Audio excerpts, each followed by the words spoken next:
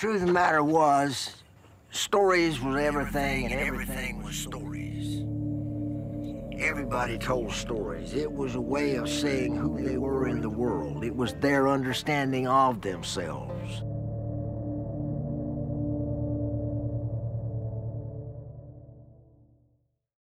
Why take one vacation with the family when you could take all of them? With Royal Caribbean, you don't just go to the beach. You visit a private island and race down the tallest water slide in North America. You don't just go for a road trip. You ATV and zip line through the jungle. You don't just go somewhere new.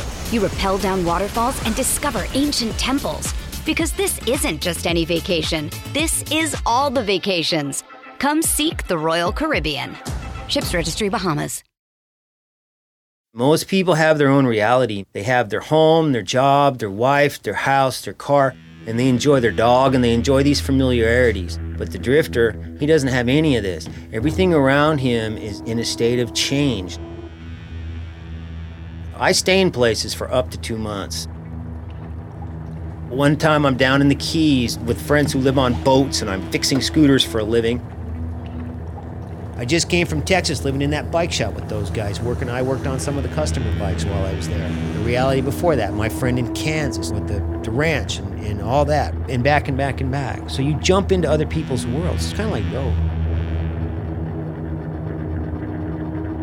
The tourist, he's on vacation, he's spending a bunch of money, he's going to the tourist things, he's eating in the nice restaurants. The local runs his credit card and is cordial and nice to him, but he does not see himself in this guy. He does not invite him to his house. So the traveler, he's got more time, less money. The local sees himself in this guy. This guy's traveling, he's an interesting cat. He will invite him to his house. He will invite him to his barbecue. And what happens is after he's around a while, he will become your friend. So what I've done is I've jumped into his reality. You guys ever seen that show Quantum Leap, where they're jumping into new realities all the time? That's what it's like.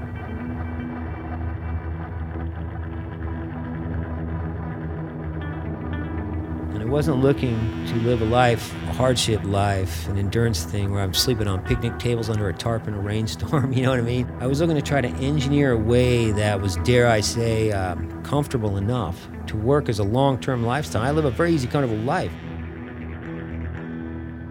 I never did feel quite right until I started hitting the road. And what happened when I started to travel further and wider, I began to meet other people like me. And what I found out is that wanderlust is a personality type.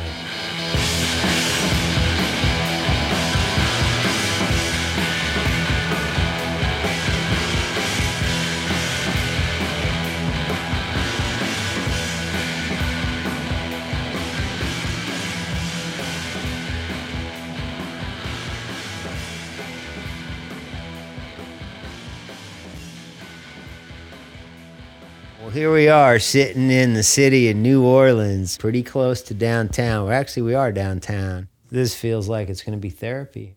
Let's see, man. My name's Scooter Tramp Scotty, and it was in the spring of '94. It's 2014 now that I left on a motorcycle to see if I could stay gone for a year. And in the spring of '95, I went back, liquidated everything I owned, and I've been on the road ever since. So it's been 20 years to date now. I traveled the whole of the U.S., Canada, and Mexico, and time I've stayed no one place any more than 2 months. Scooter Tramp Scotty is a pen name. Back in the old days, even through the 80s, Scooter Tramp was somebody that rode a Harley. When you went for a ride, they used to call it a putt. You know, the language has changed, but I do the drifter stuff. I write the true drifter stories, you know, and some people are very interested in those. It was in the mid-90s I began to write some articles and sell them to Easy Rider magazine. They had two Scotties. One day they put his name, he went by Old Scotty, O-L. They put his name on one of my articles, which really irritated me, so I took a pen name, and that was all I could think of. The editor says, "Can't you come up with anything better?" I says, "No, I can't, man. Could you think anything?" He said, "Nope." So Scooter Tramp Scotty it is.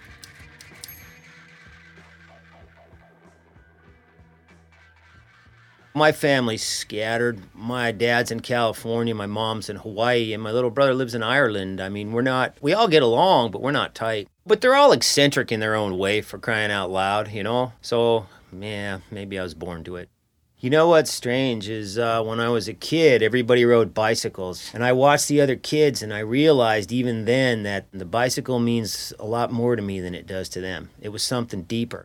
And all I wanted was motorcycles, which is strange because nobody in my family rides them. And I got a mini bike when I was a kid. My mom got for me, and I played with that for a while. I got my first dirt bike when I was, I think, 11. It's been bikes ever since. My favorite character when I was a kid was the Tramp by Disney, right? I mean, here's a guy who lives outside and lives by his wits. I don't know if that means anything. I was a screw-up kid. I didn't care. I didn't like school. I didn't want to go.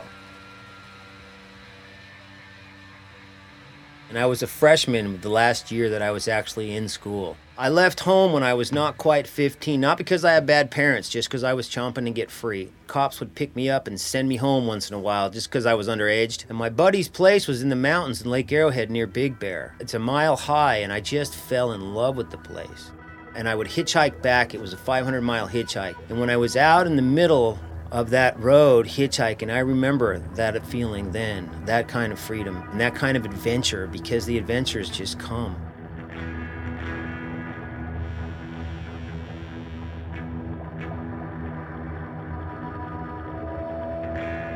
I ended up going to work. That's how I got in the roofing business. A long time in the roofing business for 22 years, and back then I had a 3-bedroom house and 2 cars and a truck, and I had a nicer motorcycle than the one I have now, and a garage, and color TV, VCR, remote control, all the pay channels, etc., you get the idea. And for a lot of my friends, that really worked for them. For me, it didn't, because what it felt like to me was I spent all my time working to maintain the needs of my material possessions. And I guess I get philosophical on you for a minute. At that time, I believed kind of that my spirit existed to make possible the journey of my stuff. And I spent my time maintaining its needs. I worked during the week, and on the weekends I had a habit of doing the work around the house I couldn't do during the week because I was busy working. And I would come home from working to maintain all that stuff, sit on that couch, all dirty from my job, and I'd be looking around thinking to myself, you know, this sucks.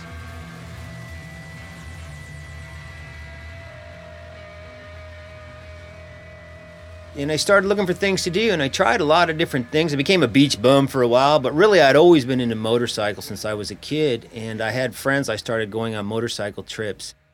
I would stay in what I used to call the triangle of safety, and that's where I live, where I work, and where I socialize. And as the longer I stayed there, it seemed like the harder it was to get out of it. And then I would go to leave it, and I would get this fear, man. And I'll tell you something. I'd just be going over the mountains into Arizona for a while, and if I said to myself, hey, I'm gonna leave in 2 weeks, but then as the time grew closer, that little demon would start talking to me. Maybe you shouldn't go. Maybe you don't have enough money.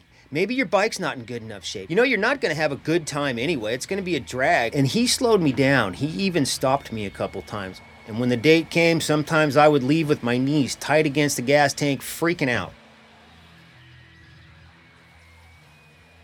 And then I would leave, and I'd get 3 hours out, and I'd just start to relax. 3 days later, I'd be like, man, this is great. Why don't I do this more often?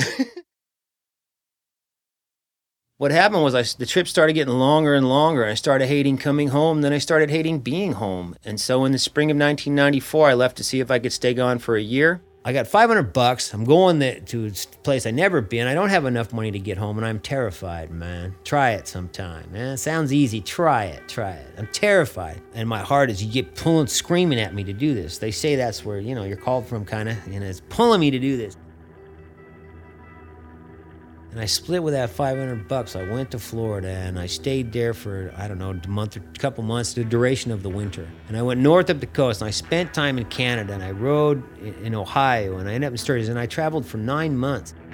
I left California with $500. I got back with $550. Now, I'm not saying I didn't get low, because I did, but I never ran out. Somebody offered me work in Canada while I was just out of the blue, while I was in conversation, wanted me to roof their house, right? Found out I didn't even know how to bid it. I don't know how to bid Canadian money. I'm not legal to work up there, but yeah, I'll tell you, man, I did their job.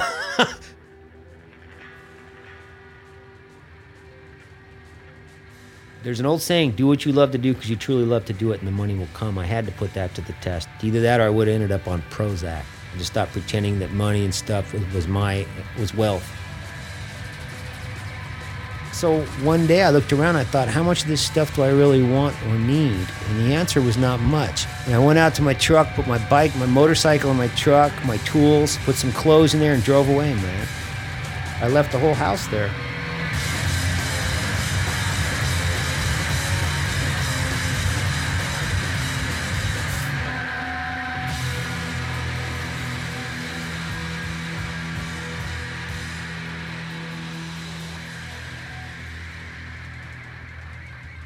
As people said, you should sell that stuff. I'm like, that stuff is killing me. I need it out of my life now. You know what I mean? So I left it fucking there. I needed it gone now. It was killing me. My spirit was dying.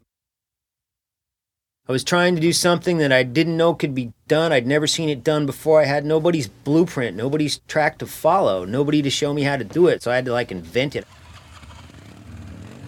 The bike got the name because when it turned 150,000 miles, I named it Betsy, because when I was a kid, if you had an old Pontiac you bought for $500 that just smoked and used a lot of oil, you always named it Betsy. The paint on the front of it, the clear coat, is all peeled off. It's got scratches and breaks. A lot of stuff on it doesn't work. You have to reach down and push a homemade button to get it started. It shows, man. It shows its wear. Park it in a parking lot with a whole bunch of other bikes and it draws a crowd these days. Trying to figure it all out how to do it was tough. I tried working carnivals for a while. I worked for one for a very short time in Texas. Another one was out in California, one in South Dakota, and they varied. The one in Texas was actually pretty good. They were pretty decent guys. The other ones I worked for, everybody was a crook. We took down one tower where it was real heavy metal, and you had to unbolt the bottom of it and bend it over, and there's this kid sitting underneath it holding the brake on so it wouldn't spin. If it would have fell him, it would have killed him, and we're in the back of a semi-truck trying to catch it. When it came down, it was so heavy, it just went right through my hands. The brakes didn't work on anything. The equipment was from the 40s. I would have never gotten that stuff. One of the carnivals I worked at, they told me the motto was, suck them in, take them for all they got, send them back to the ATM for more. It wasn't my bag. Why take one vacation with the family when you could take all of them? With Royal Caribbean, you don't just go to the beach. You visit a private island and race down the tallest water slide in North America. You don't just go for a road trip. You ATV and zip line through the jungle. You don't just go somewhere new. You rappel down waterfalls and discover ancient temples. Because this isn't just any vacation. This is all the vacations. Come seek the Royal Caribbean. Ships Registry, Bahamas. Isn't the point of traveling to get away from it all? To feel the best you've ever felt? Then maybe you should check out Aruba. You'll spend your time relaxing on cool, white, sandy beaches and floating in healing blue water. You'll meet locals brimming with gratitude for an island that redefines what a paradise can be. When your trip comes to an end, you won't need another vacation because you just had the vacation. That's the Aruba effect. Plan your trip at Aruba.com. If you look at the pack on my bike, you will see a lot of stuff packed on the outside of it, and the outside is all house. I've got a tent that goes up quickly. You put down a ground cover, throw up this tent, and I've got a piece of foam rubber that's actually automotive. It's car seat foam rubber. And I roll that out. I've got a down quilt with a cover on it and 2 down sleeping bags zipped together. When I come to a town and want to stay there, the first thing I do is find a good piece of land. Sometimes it's easy, sometimes I have to look to find a good private place. I've been in restaurants, factories, you name it, 5-man theaters. I was in a bowling alley once. The pins were all back there. Some guy was sleeping in that one. Once in a while, the cops wake me up. They find out I'm clean and my bike's legal. Then their whole attitude changes. They're like, what are you doing? I'm like, I'm sleeping here. I'm traveling. I got this old Harley Davidson. Usually they just let me stay.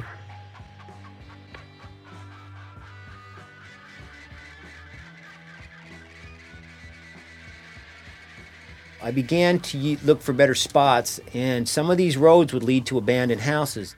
I see them everywhere. People just don't notice them, but I do because I find them so fascinating. I would find a road that has weeds growing up the middle and maybe an old mailbox or be an abandoned house back there. I'd go camp. And then I would walk through the house. for the fun of it. And they're like history, man, because people's lives are there. There's pictures of their children a lot of times, their furniture, their clothes are in the closet, their washer and dryer. Everything is still there on a lot of these, some of them. I've been doing what looks like you walked out of this room, man. The hats are still hanging up. I was in one where everything had stopped in the 70s. The razors was the kind that you have to open up and put a blade in it. Every utensil, there's food in the fridge. There was a plaque over the fireplace, and it was from the city, and they were expressing their condolences for the death of their daughter. She had died in a car accident. It just looked like when she died, time stopped there.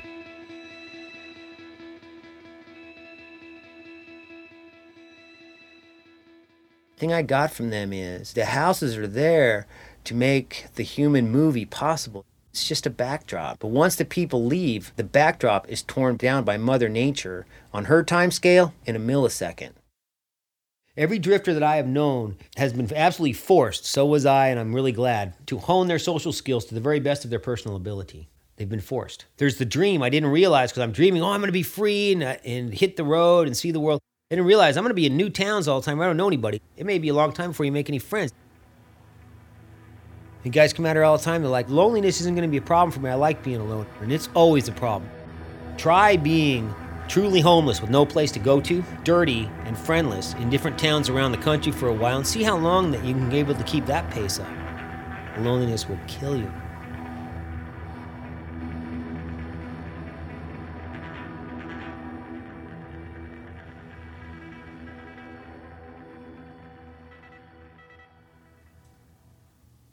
You're not going to ask me about money? I mean, that's the first thing people are curious about. And the first thing to consider is that there's a handful of guys who live like me. And because we don't have any bills and don't own much, the truth is we just don't have to work much. I tend to make my money these days working at the big motorcycle rallies. With infiltration of the Rolex rider, the uppie, into the Harley scene, it's become big business. Rally, if you wanted to travel, you don't even have to have a motorcycle. Other vendors don't have bikes. And I started working on motorcycles. Work hard for a week, and then you get your money, and it's over, and you're done. Pocket full of green freedom, man, and you turn your eyes back to the highway.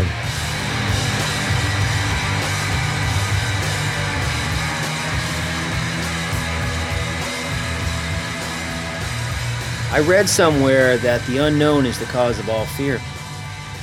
And I really believe that. That's been my experience. So when I go to do something new, I am always going to feel fear.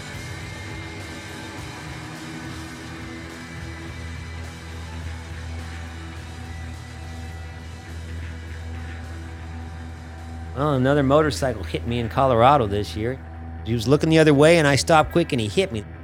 Bikes are busted up, my saddlebag's in pieces. There's pieces of my bike sticking up into the air on it. He's screaming, he's on his knees, he's screaming because his ribs hurt. I'm trying to pick this bike up in case we can ride again. And so I finally get the bikes picked up and off the road. He's hurt and he don't want to go to the hospital. And he's a full-grown man and he's not acting funny. We stayed the night there and we traveled on the next day. I took duct tape and rope and tied my stuff back together. We stopped and stayed in an abandoned barn. I stayed one night there that night, but he stayed another night. He told me he'd catch up. He wanted me to go because you never leave anybody. But he was like, no, I want to be here and do some thinking. And he went home.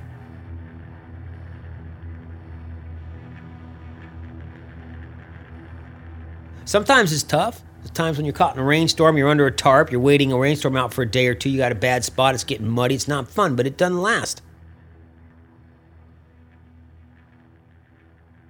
I left when I was in my 30s, and whatever you want to say, I did pretty good with women.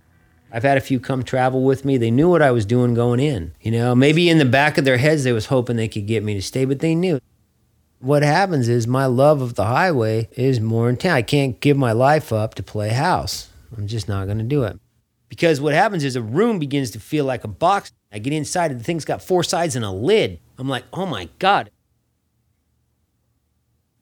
One time I woke up in my tent and there was a guy pounding on my face. I just come out of a dead sleep and I reach up and I'm trying to hold off his hands. Right about this time, his old lady got up from next to me and screamed his name and tackled him out the tent. Fucker, give me a black eye.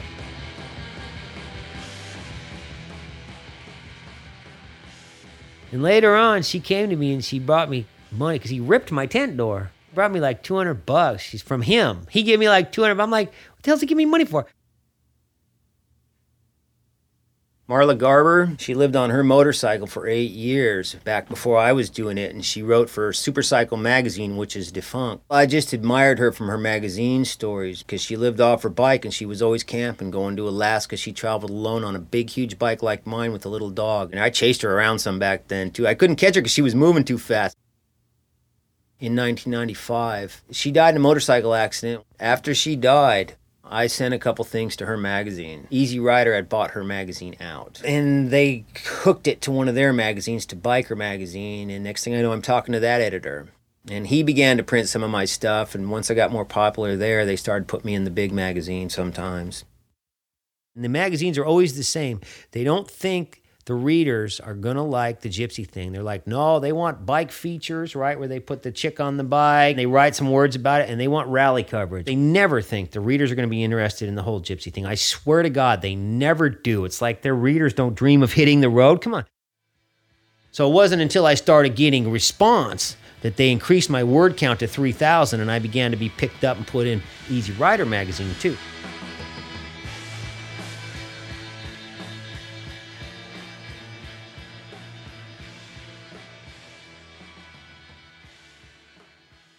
And they say the Earth's been here for 4.5 billion years. You know how long it is? Such a phenomenal length of time. If you could take a stop-action camera and condense that whole event into a single-day, 24-hour movie, the entire time of man's existence on the planet would be just under a second. You'd never see your fucking house, man. It'd go from house to dirt so fast, you'd never see it.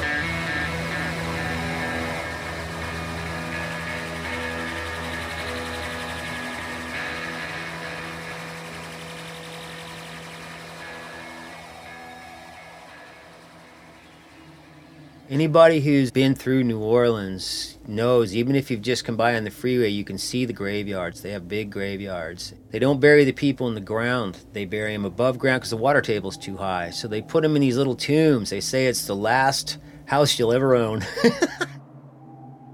And right off Canal Street, there was this graveyard there, and beside it was this thickly wooded area, and it looked like you can't even get in there, but when you get up close and lifted this branch, there was a little trail going in, and there was a clearing back there, and I lived in that clearing for 5 weeks. So I'd come home at night, I'd be setting up my little tent, I'd be like, "Good night, boys!" Because I'm sleeping next to thousands of dead people, right? And you'd look in the graves, and the pine boxes are disintegrated, and all there is in there is skeletons. One day I walked over there and I reached in and I pulled a bone out of somebody and I looked at it, what was left of them, and I looked at it and I thought to myself, you know, this person has been dead for probably twice as long as they were alive. The entirety of whatever they did in their life is completely wiped out. The empire, whatever they built, is completely gone. Without a headstone even to mark this grave, they're erased. There's nobody who knows or even cares if this bone belonged to a man or a woman. Life is very short, man, and every dog has his day. And yours and mine, it's right now. And it ain't gonna last. If there's anything you want to do, you best do it.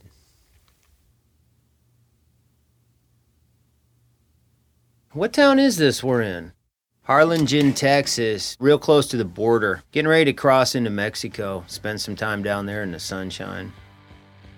My plans to go to Mexico are always get my bike in the best shape I can. I just put a tire on it and fixed a couple things. Try to get as much money as I can, get the paperwork straight, and then cross the border and see where I end up. I tend to always be afraid when I hit the Mexican border. I'm usually scared to death because the media here tries to scare you out of there. And I don't know if it's what they say is true or not, but I do know that when I go there, it's not my experience. In the city of Merida, I met these guys with motorcycles, and they're like biker types, man. They're all little bikes, 125s, 150. Some of them got leather jackets. And so I got to meeting them all because they look like an adventure. One of them started calling me, and I started going out and running around with them all the time. And I'll tell you what, they would look at that old bike of mine. They think how beautiful that is. They all wanted to ride it. They wish they could have something like that. Make you realize how rich you are being down there.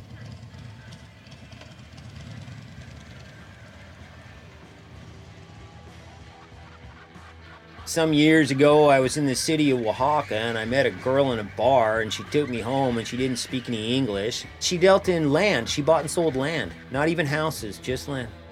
It was a typical poor white boy meets rich Mexican girl story. And it started off as a sexual thing, but really quickly we began to realize we really liked each other. And she came down to my campground and with her SUV, loaded all my junk in there and moved me into her house. I lived up in that house with servants. She had all my teeth fixed. She bought a tire for my bike. What little bit of Spanish I know, I've learned mostly from being with her, right? Because that's the best way to learn another language, through kisses.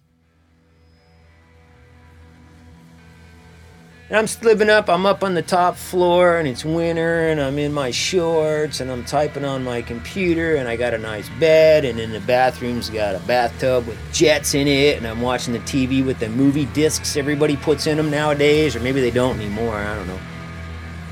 You know, I was there so long, it just began to really just look normal. That whole thing of alarm clocks and mowing the lawn and dishes piled in the sink and vacuuming the carpet is so long ago now, it's almost like memories of high school. I don't think I could imagine going back to the life I used to have. Was so hard by comparison. There's seldom pressure, there's seldom a schedule, there's nothing you have to go do. So it's more for less. More stuff equals less freedom. I've found that it's like a scale. And one side you got freedom and the other side you got stuff. The more you put in one, the more you give up of the other. But only a blind man will believe he's gonna have both. The truth is I do run on blind faith.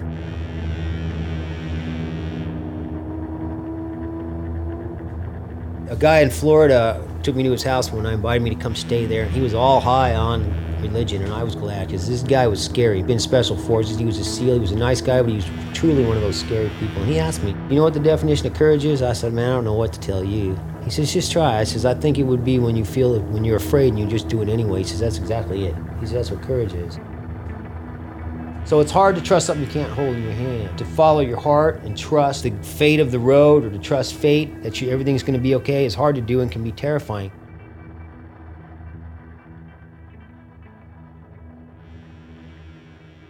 I got a call the other night from a kid wanting to do what I do. Call me and talk to me for probably an hour and a half. What do I need? I need a better bike. I need this. I need that. This is my advice on that one. Get everything you think you're going to need. Put it on your bike. Get it all put together. Pick your balls up. Drop them on the seat and hit the gas. Have some little faith and go.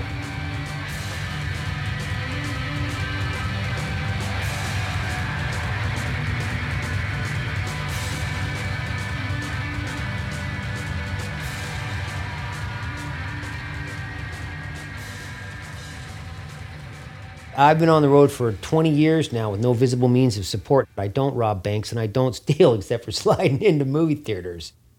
So now I'm out having this big life, these big adventures. And I mean, they're bigger than life to me, coming into other people's worlds and experiencing them and then moving on to the next one. And I stay long enough to where I get to experience your world, not just skim it. What does it mean to me to be a drifter? I don't have an answer. All it is, you guys, don't you ever get tired of your world and you would just like to go somewhere else? Well, I do that. And then I ride somewhere else and I get the spirit comes alive again and you get to a new town and there's no routine. The one phrase that does not fit is same shit, different day. You can't say that. But those who have it in the extreme aren't happy unless they're traveling, man. If that's what your spirit has, if that's what you are, can't be happy doing nothing else. And happiness is where you find it. Because in the end, when you're on your deathbed, when you're going to take your last breath and you know it, and you look back on your life, there's only one thing that matters, and that's, did you enjoy yourself more often than you didn't? I mean, nobody enjoys their life all the time. We all know that. But if you can answer yes to that question, you are a wealthy person. Who cares what you did? For us, it's keeping this bike running, man, and then on to the next thing, the next adventure.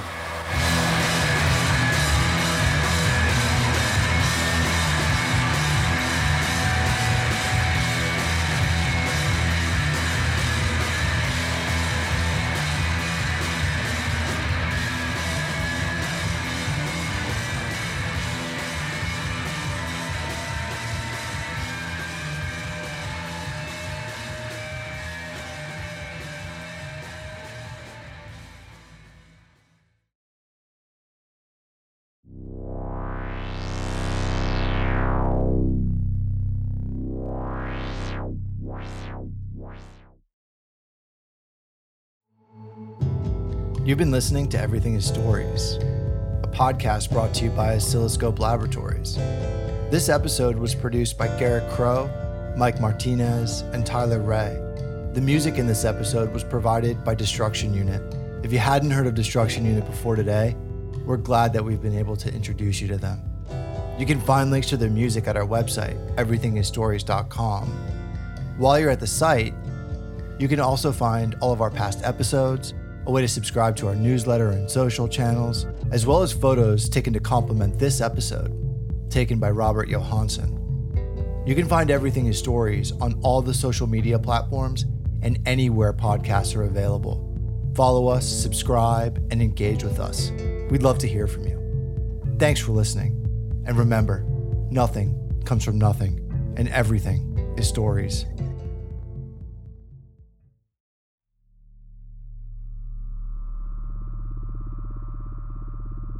Whatever else Graham Greene does, he always tells you a story.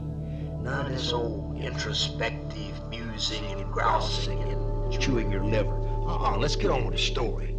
Keep me up tonight with this story you're telling me. I want to turn the page. All I ever wanted to be and all I think of myself as being is a storyteller. That's all. I just tell stories.